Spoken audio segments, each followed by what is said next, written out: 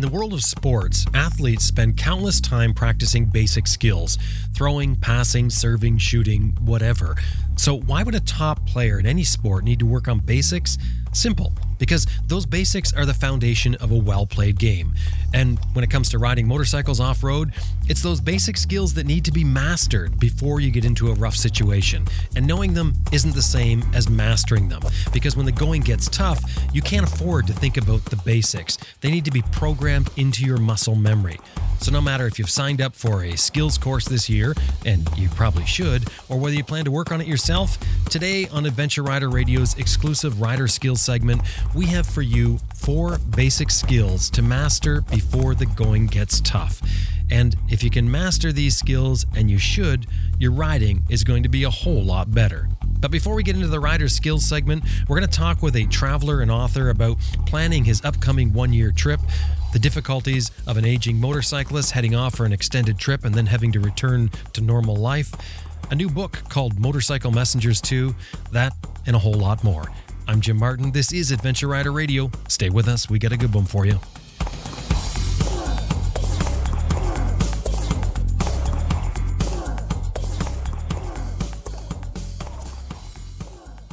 Best Dressed Products makes the #1 tire pump in the business for motorcyclists.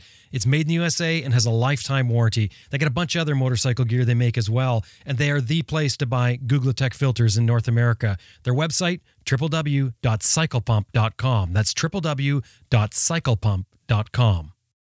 Hey, if you're into BMW motorcycles, Max BMW has been outfitting adventure riders since 2002. They've got all kinds of parts and accessories online and ready to ship to your door. The website, maxbmw.com. Also sign up for their e-rider newsletter. It's free to sign up for. Again, the website, maxbmw.com.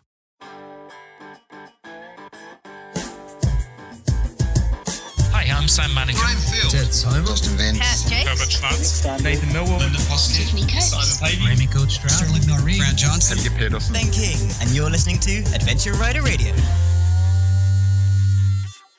Green Chili Adventure Gear is American-made, heavy-duty luggage systems for all motorcycles. You can turn a dry bag into motorcycle luggage using the strapping system, and it's all tested in extreme conditions to withstand the abuse of what we do with adventure bikes. It's stuff that I have on my bike as well. Drop by their website, www.greenchiliadv.com. That's www.greenchiliadv.com. If you want your chain and sprockets to last longer than they are right now, check out the Moto Breeze chain oiler. It's got no moving parts to mess with. It's powered by wind pressure and adjusts for your speed automatically as you go. The website, www.motobreeze.com. There's 2 I's in there, and 1 ounce of oil in this chain oiler is going to last for 1,000 miles or 1,600 kilometers. Again, www.motobreeze.com.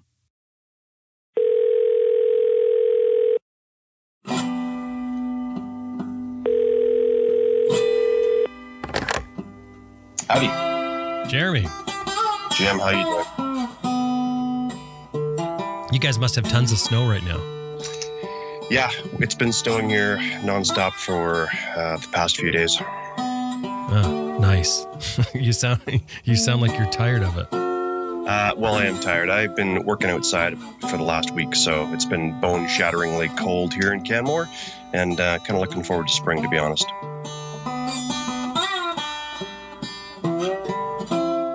Jeremy Kroeker is a traveler, an author, and a publisher of motorcycle books through his company called Oscillator Press. His latest book is called Motorcycle Messengers 2, and Jeremy had already published Motorcycle Messengers a while back. Both books are a collection of stories from various authors, some well-known, some not so much. Jeremy lives in Canmore, Alberta, Canada, and he's planning on doing another big trip. Matter of fact, he's planning right now. This one includes taking a year off work to ride into South America. He's traveling with his girlfriend, each riding their own bike. And unlike his previous motorcycle adventures, this one is presenting some unique challenges in the planning stage.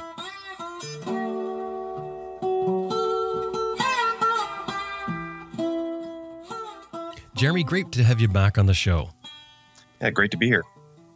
First of all, I sort of want to get an idea of, for the listener, of your travels. Did you start out as a dirt biker? Is that where your sort of motorcycle passion comes from? Yeah, I can't remember how old I was, but I must have been around 13 years old or something like that. And I was living in a small town in Saskatchewan. And my dad just, on a whim, I think, bought me a motorcycle, a little dirt bike, a little Suzuki DS80. And from then on, I was hooked. So just ripping around the prairies. He didn't give me very much in the way of specific instruction. He just told me to get on the bike and showed me this is how you make it go faster, and this is the brake. And the clutch, you only need that when you're starting out. Don't worry about it after that. And then slam it in and out of gear, and away you go. And you survived. Yeah, it's actually remarkable that I survived. But I did wear a helmet, so that was the one piece of safety gear that everyone has insisted on. Apart from that, it was just, blue jeans, runners, T-shirt, and Saskatchewan summer days.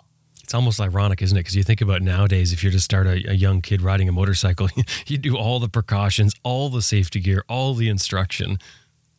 Well, that's right. And I think that's probably because people like me, I don't have children, but a lot of people who are my age do.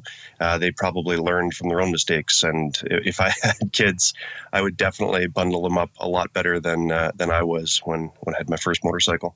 How did you get into traveling with a motorcycle?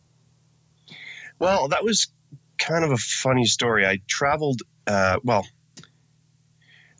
I was 22, and I went to Europe, spent a year just backpacking around, and there I met a guy who put the bug in my head to ride to Argentina on a motorcycle. Didn't work out, and we kind of lost touch with each other, but that thought always stuck in my head. And years and years later, like 10 years after that, I had a bad breakup with a girlfriend that I really cared about, and I was feeling sorry for myself and heartbroken, and I decided that I was just going to quit everything and just take off, and I was going to buy a motorcycle and ride south. And so I would always say that I'm a traveler first and a motorcyclist second. But it was the breakup of a relationship that was the catalyst for my first journey. On that first journey, and that's the one that you wrote a book about this called Motorcycle Therapy. That's right. Yeah, I did. Yeah, it's a great book, and I think we talked about that before. But when you're going into motorcycle travel, sort of new, and if you remember back to that, what was that like? That transition of packing up the bike? What was it? Anything, or do you just throw your stuff on without thinking? Because there's so much thought put into it nowadays. When people talk about taking a trip, there's thoughts about what bags you're going to use and what gear you're going to take, and we all get into nitpicking these tiny little things. What was it like for you back then? Well, there's kind of a funny parallel between how I learned how to ride on my little DS80 in Saskatchewan and how I learned how to travel on a motorcycle. Again, I was very ill prepared. I just threw a bunch of stuff together. I didn't have luggage. I did have some soft bags, soft saddle bags that I threw on. Apart from that, it was just a backpack that I strapped to the back of my bike, and I set off. And there again, I didn't have the proper motorcycle riding gear like I do now. So if you see photos of me preparing for motorcycle therapy, the trip to Panama from Canada, you'll see me standing in just runners and blue jeans and like a windbreaker. If I had put the bike down at any point on that trip, it would have been a bad situation. So now I ride with all the gear. I've learned a few lessons. Yeah. And you were riding with your buddy there. I think you were both commiserating, weren't you? You both of you had breakups or something, and that's what you were doing. Yeah, that's right. So I traveled with a man out of Manitoba that I met on my first trip through Europe when I was 21. He wasn't the one who put the seed in my mind to travel to Argentina. But anyway, years later, we both got our hearts broken, I guess. And so I just called him up kind of on a whim. I was looking for a travel partner, and he said, yeah, let's do it. So he had less than 3 months to prepare for this journey. He had to work, he had to buy a motorcycle, he had to do all of that. So there was not a whole lot of research going into hard bags versus soft bags or anything like that. It was just get a motorcycle, stuff everything into a backpack, and take off.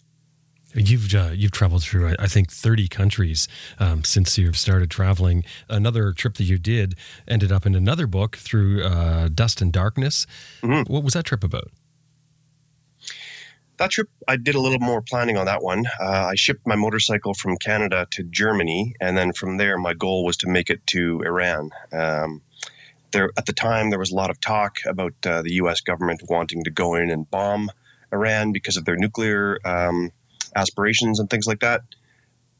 And I wanted to see the country before it was destroyed, essentially. Fortunately, cooler heads prevailed, or something happened to divert catastrophe, and there was never an invasion, thank goodness. And it's just a beautiful country, Iran. So I rode from Germany all the way through the Middle East, and then ended up visiting Iran for 6 weeks, and then carrying on through Egypt and Libya and Tunisia, and then back to Europe, and then back home. You said that you sort of consider yourself, or you do consider yourself, a traveler first and a motorcyclist after that. Does the bike add anything to your trip? Do you find, I mean, other than the thrill of riding a motorcycle, which we all get, anybody who rides a motorcycle gets that, does it add any sort of other element? Does it change the adventure? Because you're saying you're a traveler first. Does it change that trip from what it would be like if you weren't using a motorcycle to what it is like when you're using the bike? Is there any difference there? And I'm talking aside from the obvious motorcycle thing. Yeah. When you're traveling with a motorcycle, you're really inserting yourself a little better into the culture that you're moving through, I think. You're stopping where people stop to get fuel. You're stopping at little restaurants, and sometimes you have unscheduled stops because of a breakdown or because of a route finding error, things like that. So when you're traveling through more conventional means, through buses and trains and things like that, typically you arrive on time at your destination, and taxi driver knows where to take you and things like that. So there's a little bit more of the unknown when you're traveling with a motorcycle, and that adds a nice element to the whole adventure, I think. And also, I think Ted Simon said it first or loudest, I'm not sure, when he said, when you're traveling on a motorcycle, you're seen as a human form traveling through a landscape. You're pretty vulnerable, and vulnerability often leads to wonderful cultural experiences. Do you think part of it is making you stand out? Because if you're riding the bus, I know you're going to stand out because you're a foreigner, depending on what country you're in. I would have always thought that bus journey would put you shoulder to shoulder with people where you make a tighter connection. But is there something about the bike that makes you stand out, that really that makes that different experience? That's a good question. I think there's pros and cons to both types of travel. And that's why I say I'm a traveler first, because, standing shoulder to shoulder, like you're saying, in a bus, you do meet people that way as well. I think when you're traveling on a motorcycle, it just gets down again to that vulnerability, and you're really at the mercy of the people around you. And to some people, that sounds like a frightening experience, but it's almost always a positive thing. People will take you in and guide you and kind of look out for you. And it's that element. And the complete freedom too. I did get a little bit tired of trying to figure out bus schedules and train, stations, and is this my stop and that kind of stuff. So when you're on a motorcycle, you do have a little bit more flexibility and a little bit more independence. So when travel comes up now, when you're talking with one of your friends and you're talking about going somewhere, is it always bike related, or is it sort of like a destination first and then you say, oh, well, we'll use a bike for that? I'm still keen to travel, and I've done most of my traveling since. So on the trip motorcycle therapy, I went with a friend, and it was a very challenging experience, and we had some interpersonal things to work out. And since then, I've done most of my traveling by myself. So often it has been just flying to a location and traveling with whatever public transportation was available. Now I'm planning a trip to Argentina with my girlfriend, and it's a combination of travel experience and the thrill of riding a motorcycle. So 2 motorcycles. She's got her own, and the destination is important. And sometimes it's just not practical to arrive there with a motorcycle unless you're taking 10 months or a year to get there. So sometimes flying in is just the easiest, the most practical way. This new trip that you're planning, tell me a little bit about the trip. So we're planning on riding all the way down through South America, all the way down to Argentina, and hopefully Tierra del Fuego, the typical traveler's destination with motorcycles, right? we're going to take about a year to do it. That's the plan so far. And we're just debating now how to get there. So as everyone knows, I listened to your podcast on the Darien Gap. It's pretty common knowledge that you cannot ride all the way from, Alaska or North America to South America. So there's that pesky Darien Gap that you have to get over or through or around somehow. We're just trying to decide now if we want to ride all the way from Canada and then make a short hop with maybe the stall rod or maybe an air solution, or if we just fly our bikes right from Canada to Colombia and start from there. I see. So that I guess the thought process is, if you have a year, then you'll have more time in sort of, I guess, different culture. That's right. And my girlfriend, her name is Elle, she's keen to travel all the way down there. She has already been to Panama twice with her motorcycle, so she's been there more than I have on her bike. But she's still keen to move through the landscape and visit old friends and gain that kind of experience along the way. And I'm kind of looking more at the time schedule that we have. She has unlimited time. I have about a year due to work constraints and obligations. So it's just kind of a checks and balances scenario that we're working through right now. What's the trip about? Like, do you have a theme or anything like that when you're doing a trip? Do you say, well, I want to go here because of this? No, not this time. I have in the past. So again, when I went to Panama the first time with my motorcycle, that was because of a relationship that failed, and it was kind of a journey of discovery and healing. And then the second trip through the Middle East, that was to explore Iran. Also for religious reasons. I was raised in a very fundamental religious home, and I wanted to look at religion from a different vantage point. So I did have a couple of themes going on those trips. Sometimes travel is just for the experience of movement and breaking out of your mundane, breaking out of your routine, and just feeling alive again. So I kind of think that's what this trip is about, is just I'm not going to say a rut, but I do kind of feel like I've got into a routine that's very comfortable and very predictable, and I'd like to shake things up just a little bit. What's some of the challenges that you're finding for getting ready for this year-long adventure? So yeah, the challenges there's a ton of them. So I used to do all my traveling the same way. I would just quit my job. I would save up as much money as I could, quit my job, and then just travel until the money ran out and come home and be broke. But that was okay because I was young and I could always find a job. And, if you're young and healthy in at least Western Canada, you can find a job. It may not be a great job, but you can get by. And that's how I always, financed my trips. Now I'm in my mid-40s, and I actually just bought a condo. We'll see how wise that was. Did that about a year ago. So I'm kind of tired of running away and coming back broke. So that's the first challenge, is just, can I do this? And do I still want to do these things at this stage in my life? And the answer is yes, I do, but I want to come back with a bit of a cushion. So some of the challenge is just figuring out, do I have enough money saved up, and how do I pay the mortgage while I'm away? Things that are pretty mundane, but necessary to think about. And then, of course, finding a travel partner. Fortunately, I have, a wonderful girlfriend, and she is keen to do this trip, and she's experienced with motorcycles, and we travel well together. And then the nitty gritty, the logistics of shipping versus riding, things like that. It's interesting that you mention age, because, we hear a lot on this show of people who sell everything and go off and do their adventure, and they sort of don't worry about coming back with nothing. But I know that as I'm in I can say my mid 50s. I may as well just say it. I'm 53. I hate to even hear the number, but I think as you get older, you definitely, that thing of, like you say, when you're younger, it's easier to get a job. I mean, as we get older, it's more difficult to get ourselves, I guess, reestablished is what it is. And the whole money thing, I think for a lot of people, that's a really big concern. And the way you're doing it, I think, is probably comes up with a lot of people who consider doing some sort of long trip. It's a huge... I think what I'm trying to say is, when you come back with nothing and have to start again, there's no doubt age has a huge amount of leverage on you.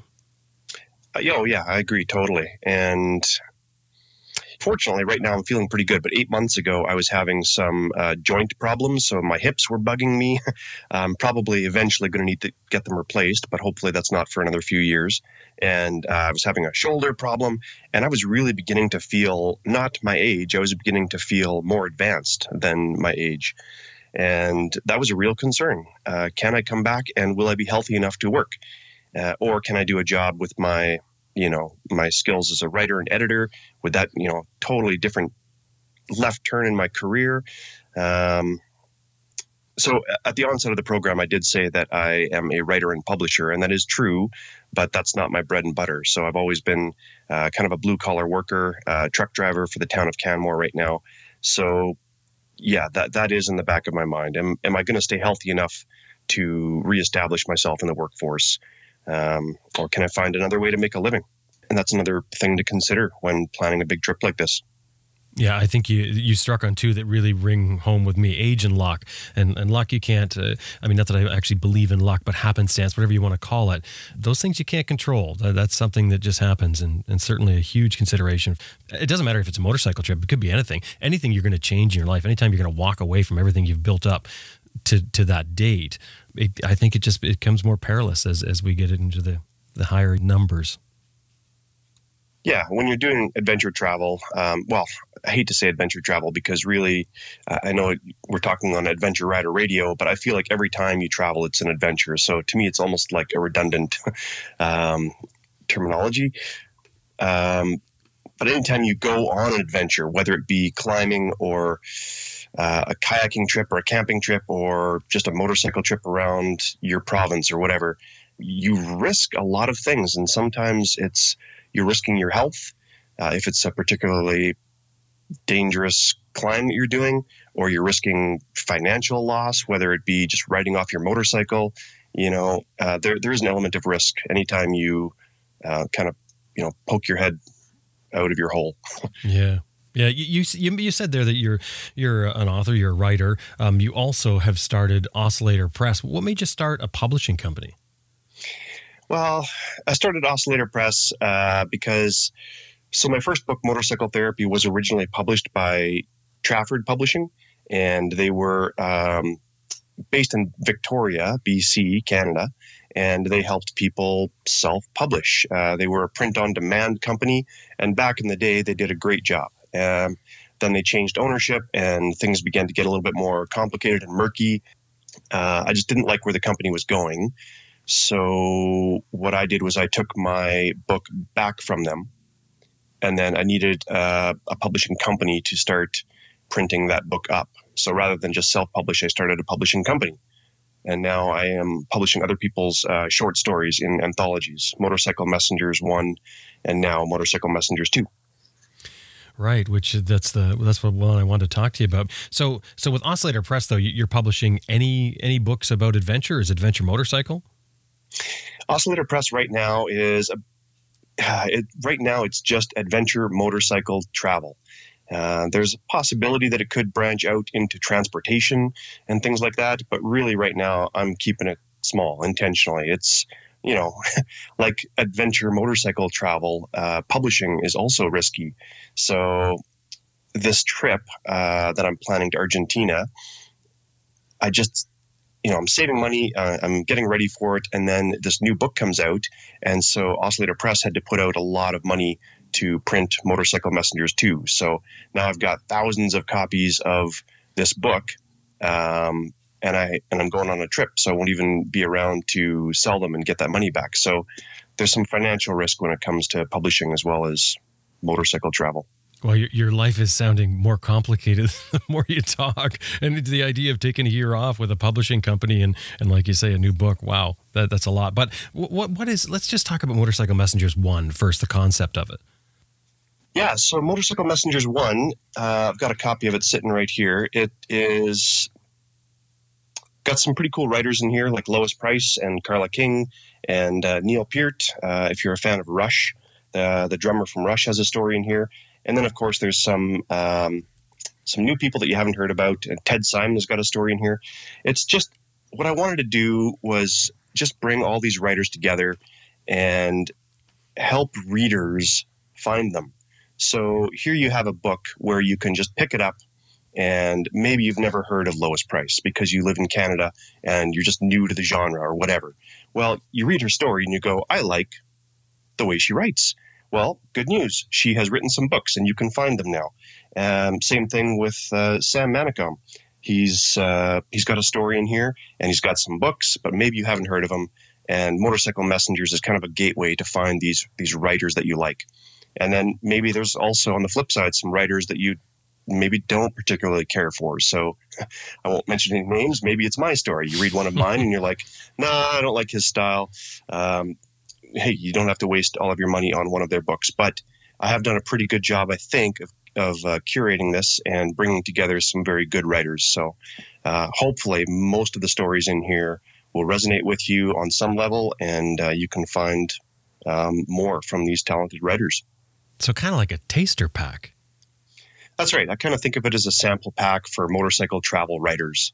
And some of these stories are excerpts from some previously published books, but all of the stories stand on their own. So you're not going to get just parachuted into a scenario in one of these stories and then just dropped off wanting more. There is some resolution in each story. So, that was the idea behind the book, and I think it's worked out quite well. So then Motorcycle Messengers 2, what brought on that one? Well, like every motorcycle trip that I do, I learn lessons about packing and about efficiency and things like this, and I apply them to the next trip. So same goes with publishing. Every book that I put out, I learned something new, and I made a few mistakes on Motorcycle Messengers, the first book, and I decided to take those lessons that I learned the hard way and put out a volume 2, and I got some very talented writers that I'm proud of. Chris Scott, he writes the Adventure Motorcycling Handbook. He's in here. Of course, Sam Manicom again. Billy Ward, who works very closely with Charlie Boorman. He's got a story in here. And then Charlie Boorman himself wrote the foreword. And I'd be remiss if I didn't mention Patty Tyson. He's got a story in both Motorcycle Messengers 1 and 2. And he is the publisher of Overland Magazine, which is a great publication out of the UK. And from a reader's perspective, one of the other things other than a taster pack is it gives you these little bite-sized stories to read. So, if you're the type of reader that's not going to sit down for an hour, this is what I really liked about it. I can pick it up. I can spend, 10, 15 minutes reading a story, and it's sort of like a little mini adventure.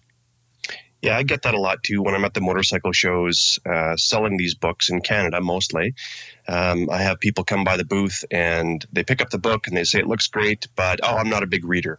I'm like, perfect. This book is for you then. You can, put it in your living room, put it on your coffee table, and you'll get through a story, like you say, in 10 or 15 minutes, or maybe put it in your day bag or whatever. If you're waiting in line at a doctor's office or something, you've got time to read a story about a motorcycle travel. So let's, for an example, take your story in here, Fearsome Reputation. What's that story about? So Fearsome Reputation, I took a trip to Colombia. It was just a 10-day trip. It was a guided trip with Motolumbia. I flew down there and had a wonderful time traveling through the hills, being guided around, and saw Colombia from a different vantage point than what you typically think of when you initially think of Colombia. We think of narcos. We think of the reputation that Colombia had in the 80s and the 70s, and it was a very violent, hostile place. But that has all changed, and Colombia is a wonderful place to visit now, and it's kind of a hidden gem because it still does have that fearsome reputation, and people avoid it because of the conflict that was going on in the 80s. And the civil wars ended there, and it's a very peaceful place to visit, and it's beautiful too. So that's what that story is about. And I do actually have another story in this book by a young writer named Catherine, and she writes about being in Colombia when it was really, really bad. And she's delivering her little chocolate truffles to some friends around the city, and she has to dodge gunfire and explosions and things like that. So the danger back in the day was real, and that's why I wanted to include both of those stories in this book. You mentioned that Charlie Boorman wrote the foreword for this. I thought it was notable what he was saying in here. Really, what I got from it anyway was talking about the fact that there's people out there doing these incredible adventures, these real serious adventures. But as you just said as well, it doesn't have to be that to be an adventure. I mean, it doesn't have to be a long one. It doesn't have to be a year. It doesn't have to be a month. It can be a day. I mean, and I know the word adventure is sort of overused, but I mean, I like that point that Borman was making, that, go out there and have an adventure of your kind. Yeah, that's exactly right. And in the first Motorcycle Messengers, there's a story in here about a young lady. She's traveling on her very first motorcycle trip, and it's not very far. It's just a couple days down the road from her hometown in California. But to her, it is high adventure, and her excitement comes through very clearly in the story. And that is it. Like, adventure is what you make of it. And it doesn't have to be like, for instance, I'll be going away on in a few months, I'll be leaving for a year to travel in South America. And Spencer James Conway, you may have talked to him, I'm not sure. He has circumnavigated Africa and South America. Now he's on another adventure.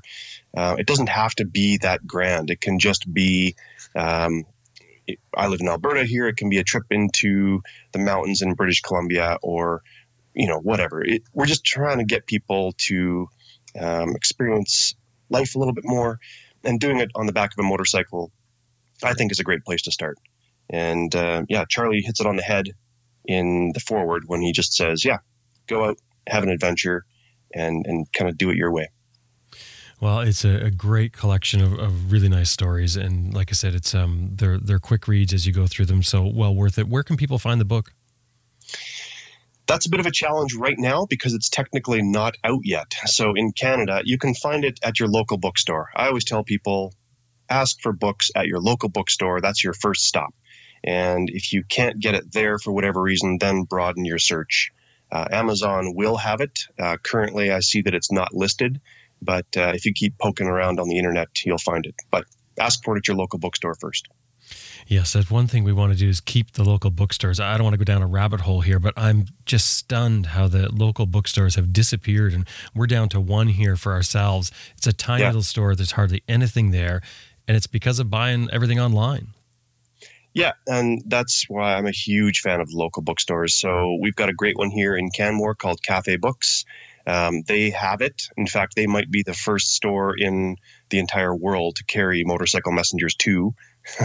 But it is available in Canada, and the official launch date is coming up in March. So it'll be available more widely then. Yeah, and the one thing I was going to say with the small bookstore is that you can go in, you can walk around, you can pick up a book and flip through them. You just get ideas. I do anyway, and so does Elizabeth. We spend a lot of time walking through bookstores when we come across them, and you get ideas, you get inspired. You don't get that online when you're just looking at covers. Not the same way. No, absolutely not. And they always say, readers who like this title also liked or frequently purchased together or stuff like that. And that's helpful. Like, it's great that they're suggesting it. But yeah, there's nothing like hanging out in a bookstore. And myself and my girlfriend, Elle, we will often spend like the better part of an afternoon in Cafe Books. We'll just go in there, order a coffee, and sit down and browse books. And it's a great way to pass an afternoon.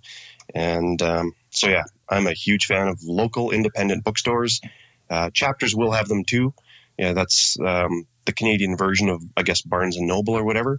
And, there's a place for that kind of store as well.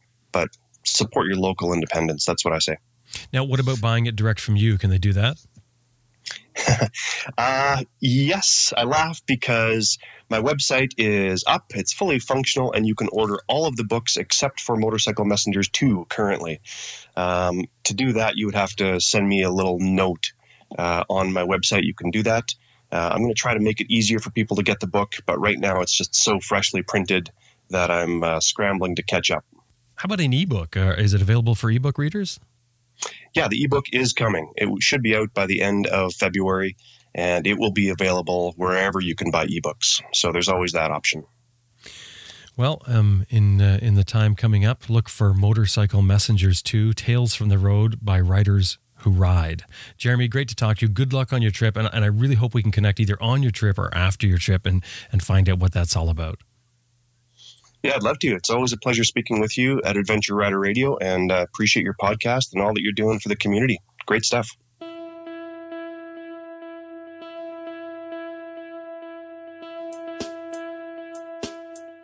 I've been speaking with Jeremy Kroeker, and you can find out about Oscillator Press and the books that he sells at www.oscillatorpress.com. Of course, that link will be in our show notes. And as Jeremy said, those books are available through your bookstore or where you buy ebooks.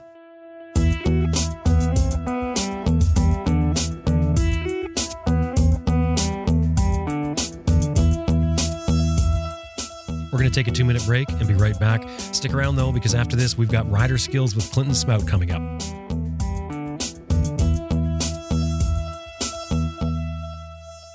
Well, the Red Rock Garage is certainly gaining a reputation as the motorcycle stop. It's in Beaverdale on Highway 33 in British Columbia. That's Beaverdale, Highway 33. They've got a fuel station there, an EV charging station. They've got a B&B and camping area. It's centered in sort of an amazing area for motorcycling. If you're into roads or if you're into trails, it's all there. It's a destination when you're thinking of a place to go. Well, even if you're in your car, you might want to stop by and check it out. It's the Red Rock Garage in the heart of Beaverdale, Highway 33, British Columbia.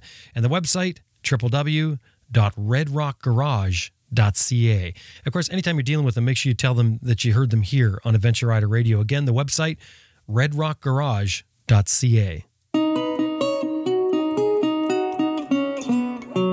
You know, we've got a lot of emails and messages from people over the last several months, really over the last year, I guess, or more, where they're telling us they've bought the IMS foot pegs that I'm running on my bike. And the great thing is, the thing that makes me feel good is they all love it as much as I do. We're hearing nothing but great things from everyone who's riding with these pegs. So it makes me feel good. I'm confident in it. I know they're great pegs because of my experience with them. You need to have a look. They've got a full line of adventure pegs there for us for all bikes. The website, www.imsproducts.com. And anytime you're dealing with them, make sure you throw in there that you heard them here on Adventure Rider Radio, www.imsproducts.com.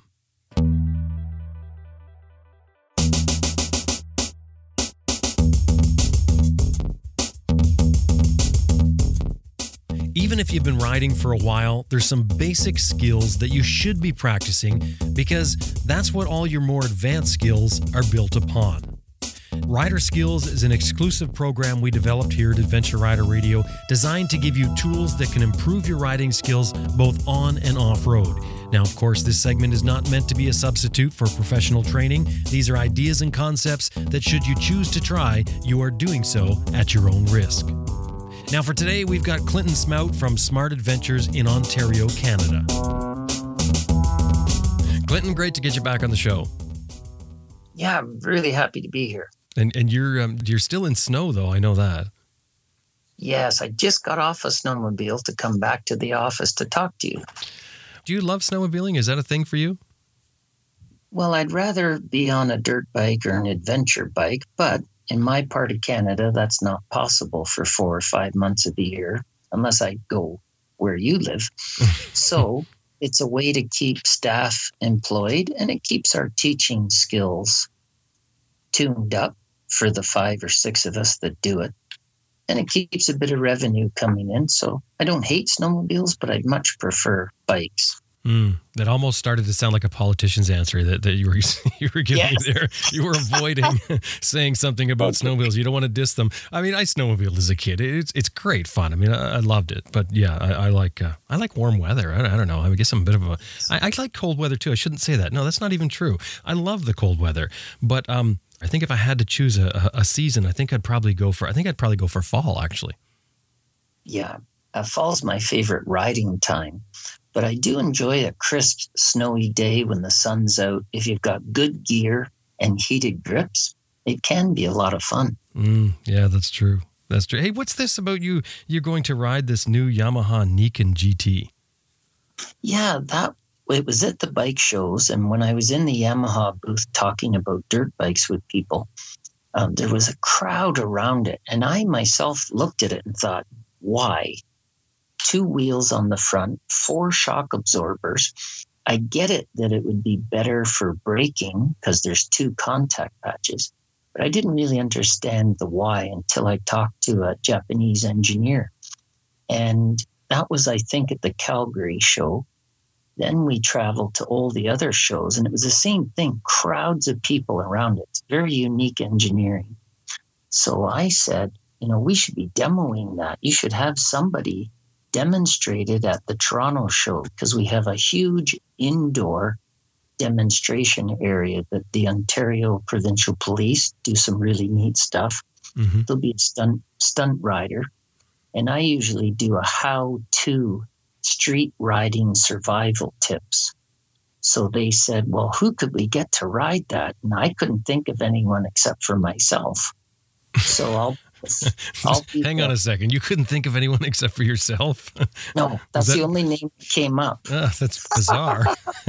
Yeah. So, because it's kind of an honor, I think 2 head office employees rode it in Japan, but nobody else in Canada has ridden one.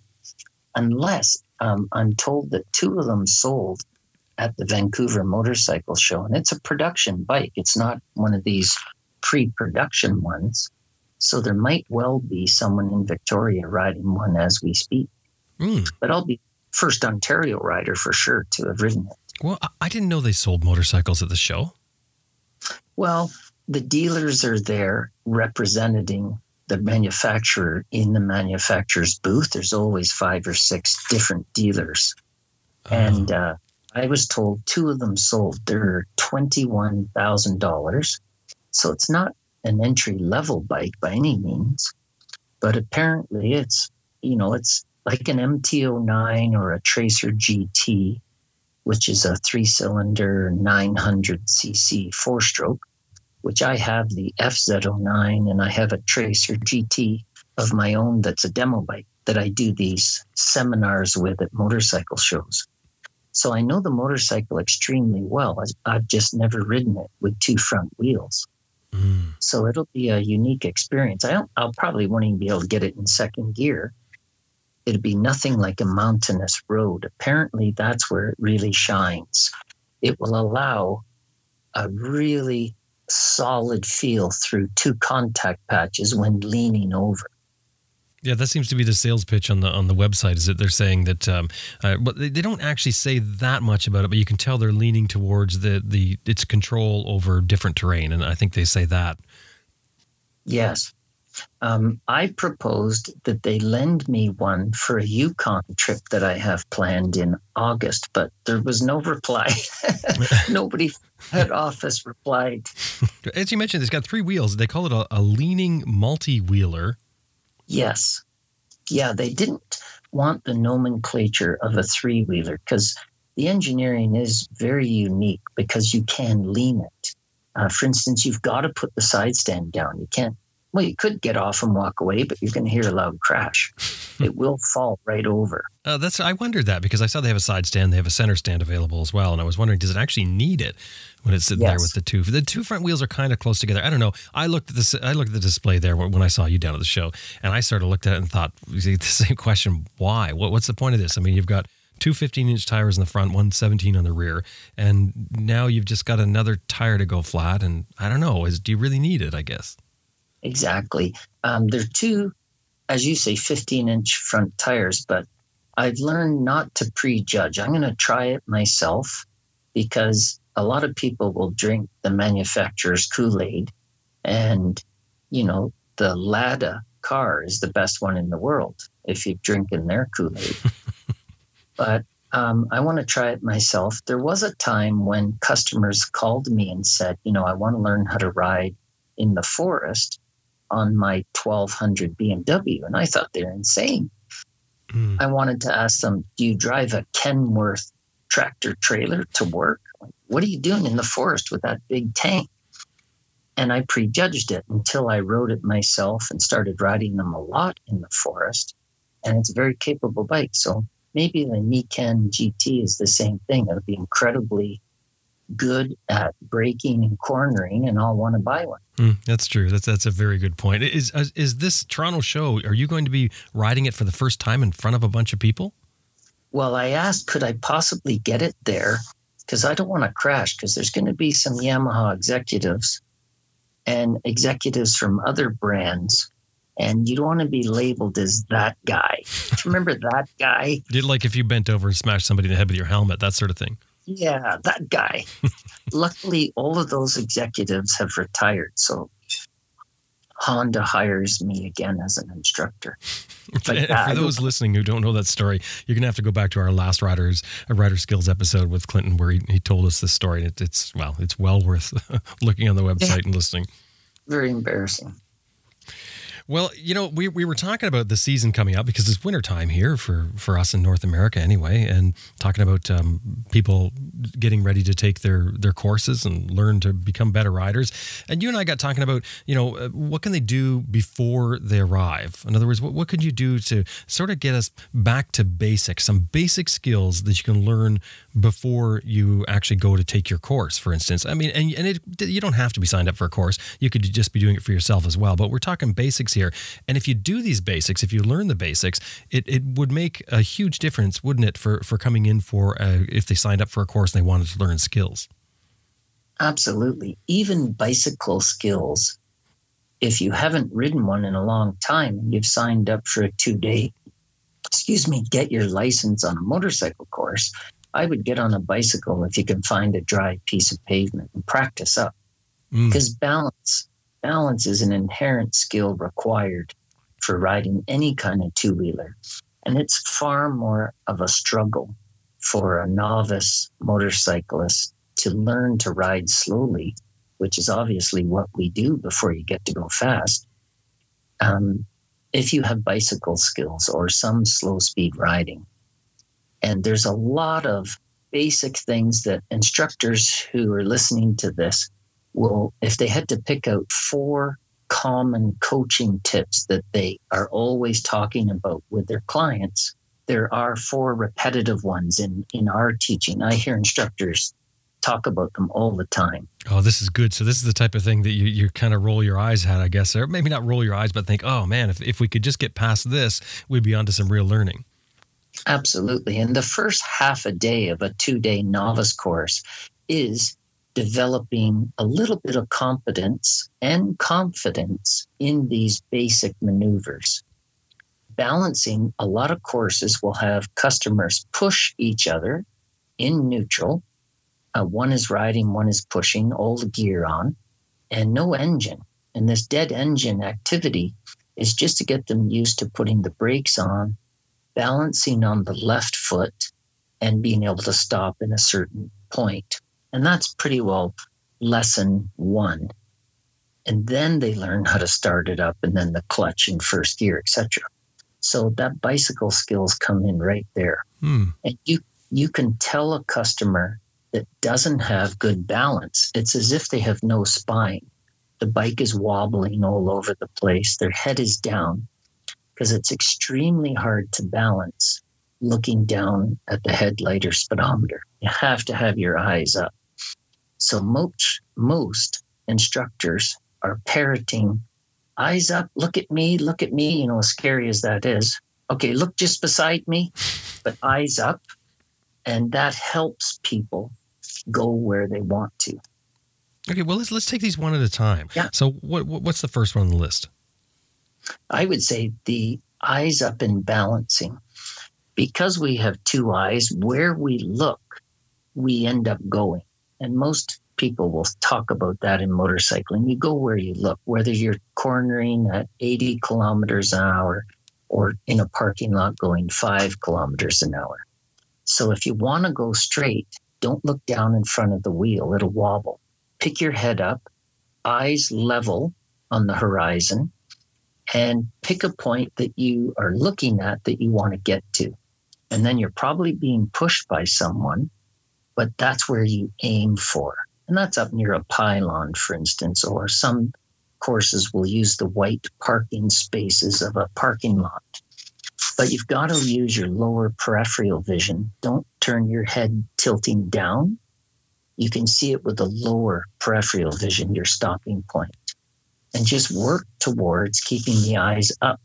And that's a paramount in really experienced riders struggle that when they come to something a bit more advanced, like adventure bike training.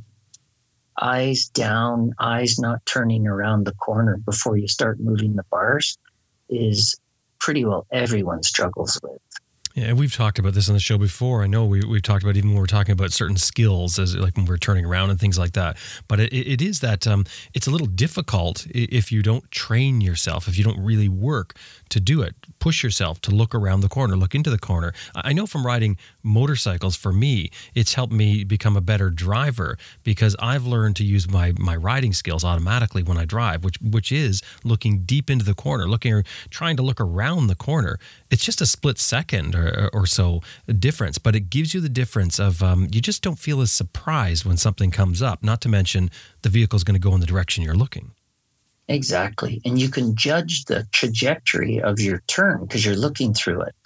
One thing I tried, but it wasn't successful, pesky lawyers, tie a rope to the left side rear of the motorcycle and then to the chin strap or the left side of the helmet and pull on that rope so their chin is touching their shoulder, and people will turn left much better. Right. I can just imagine how that would go. I'm thinking about the chin on the shoulder thing. I know you teach your clients to do this. Can everyone actually touch their chin to their shoulder? I mean, turn your head now and touch your chin to your shoulder.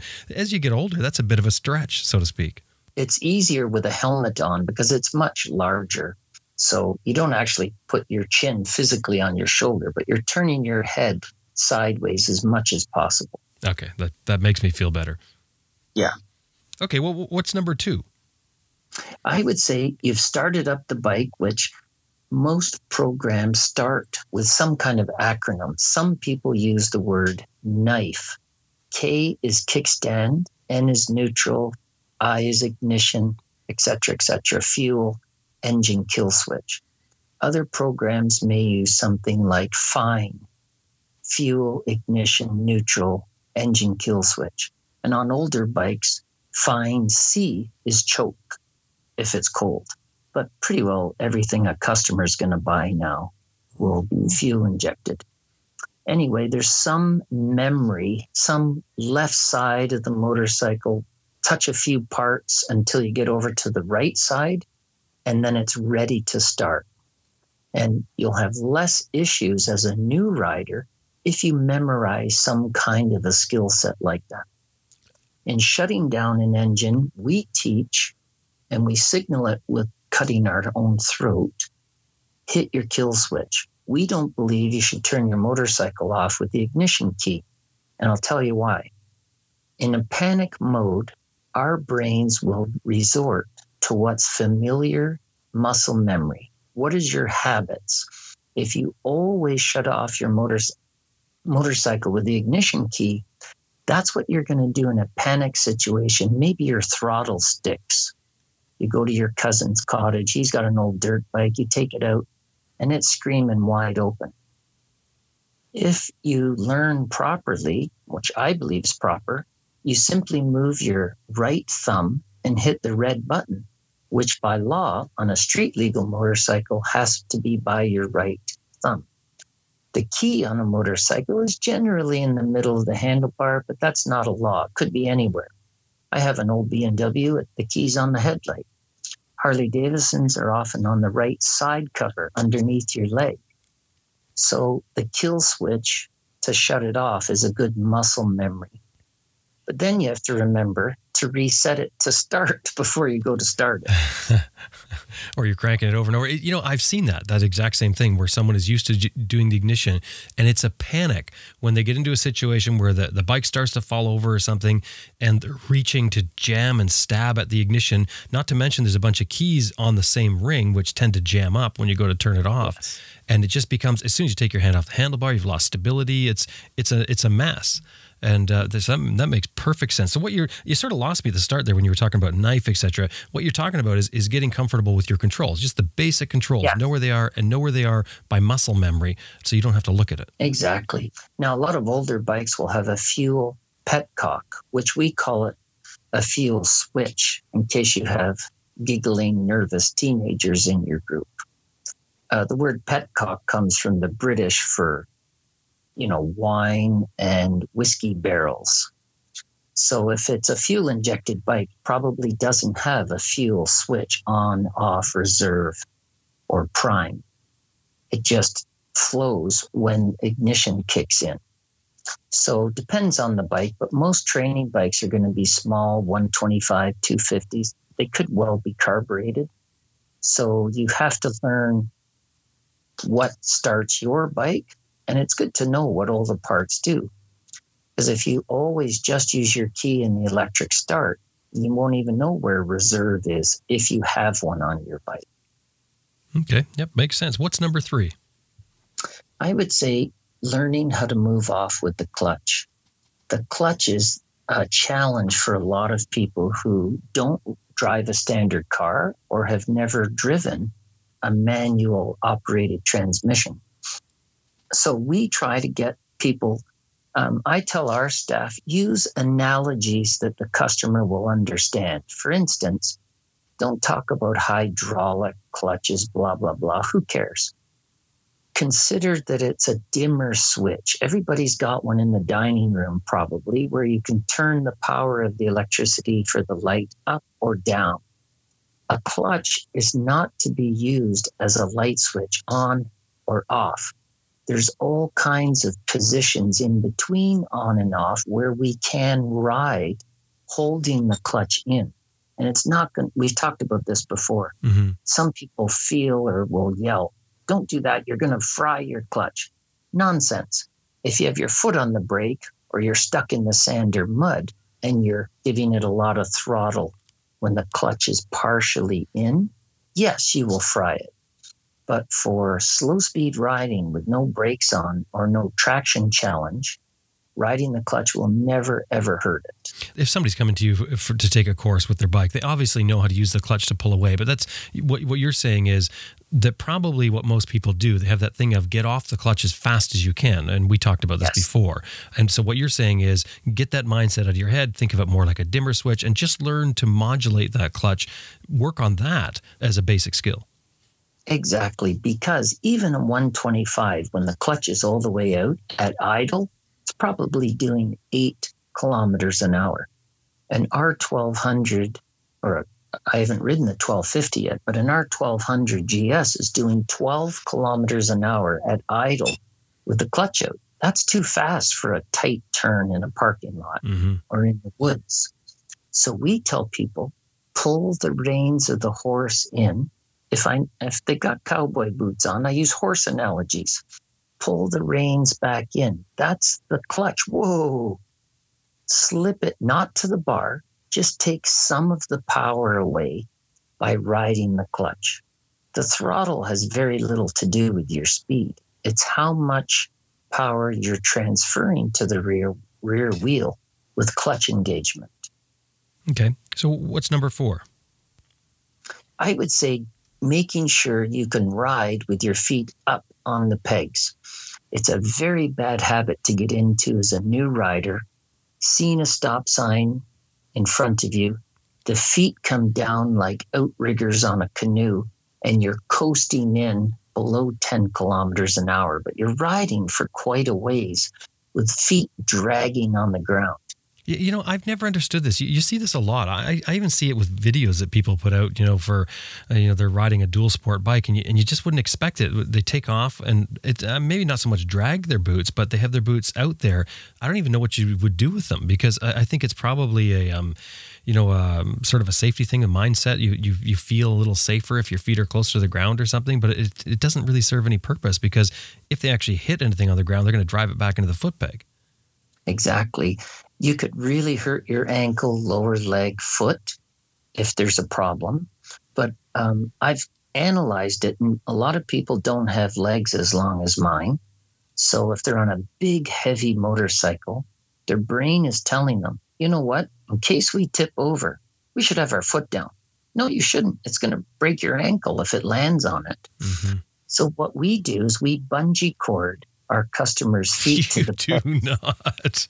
No, we're not allowed to do that anymore. It's a good idea, but you do not. It would work, though. It would work. It would. But we ask them to use a psychological bungee cord. And when stopping, right from the beginning when they're a novice and we're pushing them, there's no engine on. We ask them, just as you're coming to a stop, lean the mass of your head and helmet a little bit to the left. Which foot are they going to put down? They're going to put their left foot down. Absolutely. A little bit of helmet lean will cause the body mass to shift to the left. The brain will say, wow, we're tipping over. Let's put our left foot down. And we don't let them and coach them positive reinforcement, keeping the right foot up.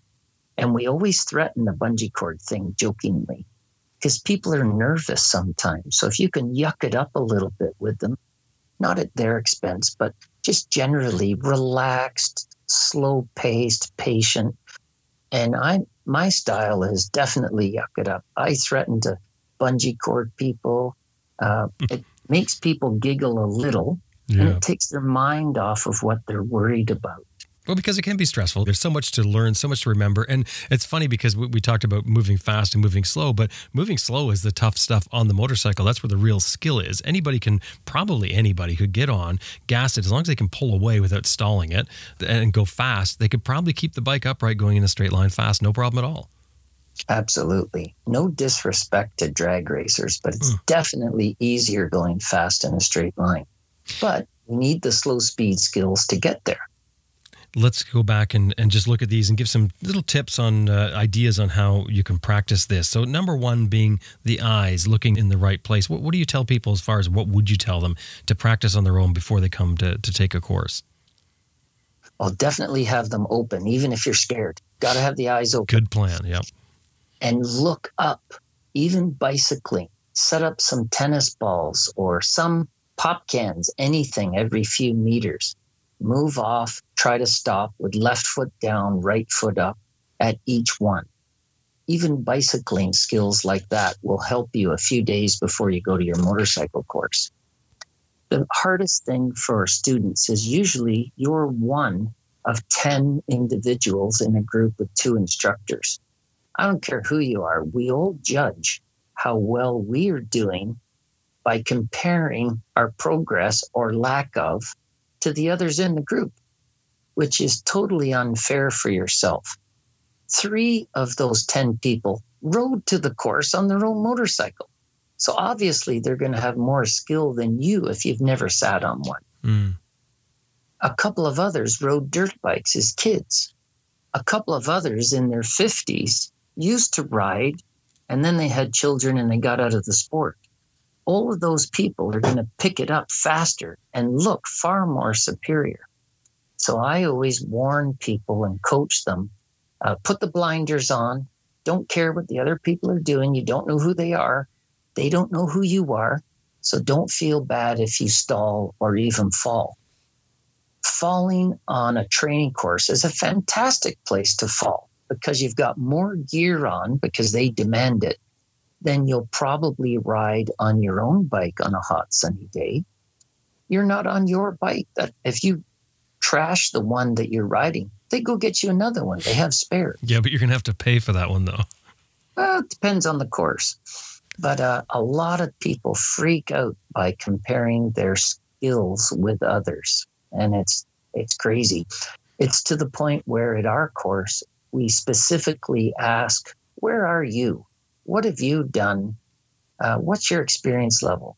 So on paper, we have an idea that Joe used to ride when he was younger, and he just needs a little refresher and he's going to be fine. But we don't put Joe with Alice, who's never sat on a motorcycle, because she will be intimidated and he's bored. Yeah. That's not good customer service. No, that makes sense for sure. So number 2, controls. That's pretty obvious. You want to sit there and you want to go over your controls. And I guess with most of our listeners, they're already riders. So as far as control goes, I guess one of the big ones that really stuck out to me was getting used to using that kill switch. That's got to be a huge one. It is. Most people, if they drive old cars like me, they have to reach across and adjust the volume or station if it's not in the center of the steering wheel. It's the same with a kill switch. You should be able to find that without looking at it and practice shutting off your motorcycle using that. And then you'll do it when there's an emergency. So number 3 is moving off with the clutch, modulating the clutch. What do you tell people to practice to learn to modulate their clutch better? Oh, we have a great lesson for that. We have the person stand beside their motorcycle, fire it up, pull the clutch in, drop it into first gear, lean the motorcycle a little bit towards you, and then let your clutch out just enough to take you for a walk, not a jog or a run. If you're jogging, you let the clutch out too much. And we teach for off-road 2 fingers on the clutch. So you're modulating the clutch, holding the reins of the horse back so that at idle or a little bit above idle with the throttle, you can walk along at 3 kilometers an hour. The light bulb often goes on where people understand then that it's the clutch engagement that controls your speed when riding slowly. The throttle doesn't have as much to do with it. And that's really handy to learn for loading your bike up. If you're putting it into a trailer or anything, those are the skills that if you already have that down, aside from riding, if you already have that down, you can maneuver your bike around. It's not a problem. Same as if you got stuck and had to get off, all those things. Yeah. At our school, there might be 50 people there. There's 15 instructors. We're moving bikes around in and out. We're going to get a customer another bike. If you don't have a helmet on, you can't straddle that bike. So we have our instructors very comfortable with walking a motorcycle in gear using slow speed on the clutch. Because if you ride a bike without a helmet on, you're automatically fired. No excuses, you can't bribe me, nothing. Because we have a lot of kids here too sometimes, and we want to model the proper safety behavior. Now, number 4 was feet up. I'm assuming this is something you're just going to have to be cognizant of as you ride, each time you ride. Is that what you would explain to people? Exactly. And you can try it in a parking lot, but you're riding slowly at some part of every time you ride a motorcycle. Moving off, as soon as the clutch is, your bike is moving, get your feet up as soon as you can. It's best to raise them like airplane wheels at the same time. Leaving one foot down is 40, 50, 60 pounds, which is unbalancing. It's also dangerous to ride with your foot off the peg. So when moving off, get them up as soon as possible. Use that psychological bungee cord that is keeping your feet up. Then when coming into a stop, resist putting both of them down. No foot should come off the peg until the bike is about to fall over. And what we want it to do is to lean to the left. So a meter or 2 meters before stopping, lean your helmet to the left. That causes the left foot to come down, and that's what you balance with. That all makes sense. Well, there's some great basics. I know we didn't cover everything here, but we've got some basics here that, as you'd mentioned, that to me, that if you learn these ahead of time, they'll not only help you if you're just riding yourself, but if you're going and taking a course, you learn these ahead of time, you're going to have so much, you're going to get so much more out of the course. Absolutely. Changing established muscle memory is very hard. If you play hockey, baseball, any sport where one hand is dominant, for instance, you throw with your right, catch with your left, try switching gloves. It's almost impossible. I'm glad you said that, because when it comes to muscle memory, because when we learn a skill, the next step is making it, as you said, muscle memory. How do you do that? Repetitiveness. Yeah. People that actually go into factories and want to improve productivity, they say you have to move your right toe from the foot peg by lifting up, over, and down to engage the rear brake pedal. You have to do that about 20 times for all the muscle synapse, nerve to kick into a little bit of memory, but it's short-term memory. So 3 years hence, if you've never ridden before, it's going to be hard to find that rear brake when someone asks you to. So prolonged exposure to repetitiveness in the dexterity of our hands and feet makes you a better rider. And that's why we're saying about these basic skills, because, again, knowing where your kill switch is one thing. Using it so that it becomes habit, so you don't even think about it when it comes to anything going wrong. Your thumb hits it automatically. That's a different thing, because that's your I guess your subconscious really operating your body while your conscious tries to figure out what's going on. Exactly. To the point where, a hard ball comes at a shortstop in baseball. They're not thinking, okay, now I have to put my knee down. I've got to put my other hand behind my glove in case it bounces up over and get my body behind the ball. They just do it because they've done it thousands and thousands of times in practice. Otherwise, they never would have got to shortstop. Well, I guess now it's time for us to get out and practice. Clinton, great stuff. Thank you very much for coming on once again. My pleasure. Great chatting, Jim. As I'm sure you already know, that was Clinton Smout from Smart Adventures in Ontario, Canada.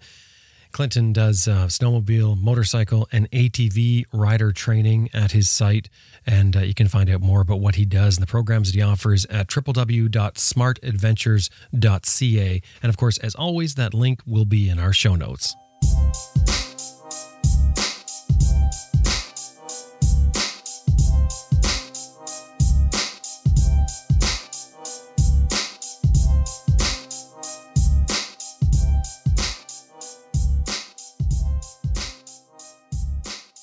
I just want to remind you that this episode has been brought to you in part by Max BMW Motorcycles at www.maxbmw.com.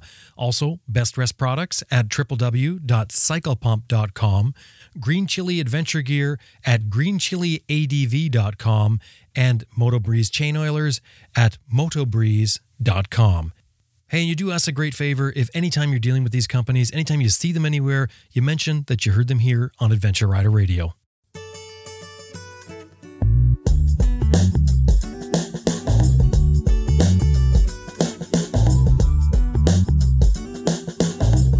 Well, that about wraps up another episode of Adventure Rider Radio, and we sure hope you enjoyed listening to it as much as we did making it. Of course, special thanks to our producer, Elizabeth Martin, who I know you hear very little about, but believe me, she's a big part of this show. And of course, thank you for listening to the show. We really appreciate it. And if you like what we're doing here and you want to help out, we do have the show built on a model of advertising and listener support to make the whole thing work. I'd appreciate it if you drop by the website, www.adventureriderradio.com, and click on the support button.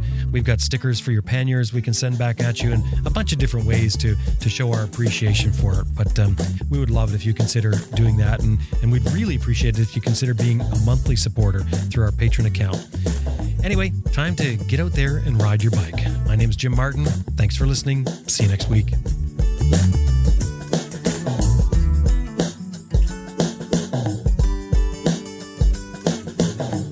Hi, this is Elspeth Beard, and you're listening to Adventure Rider Radio.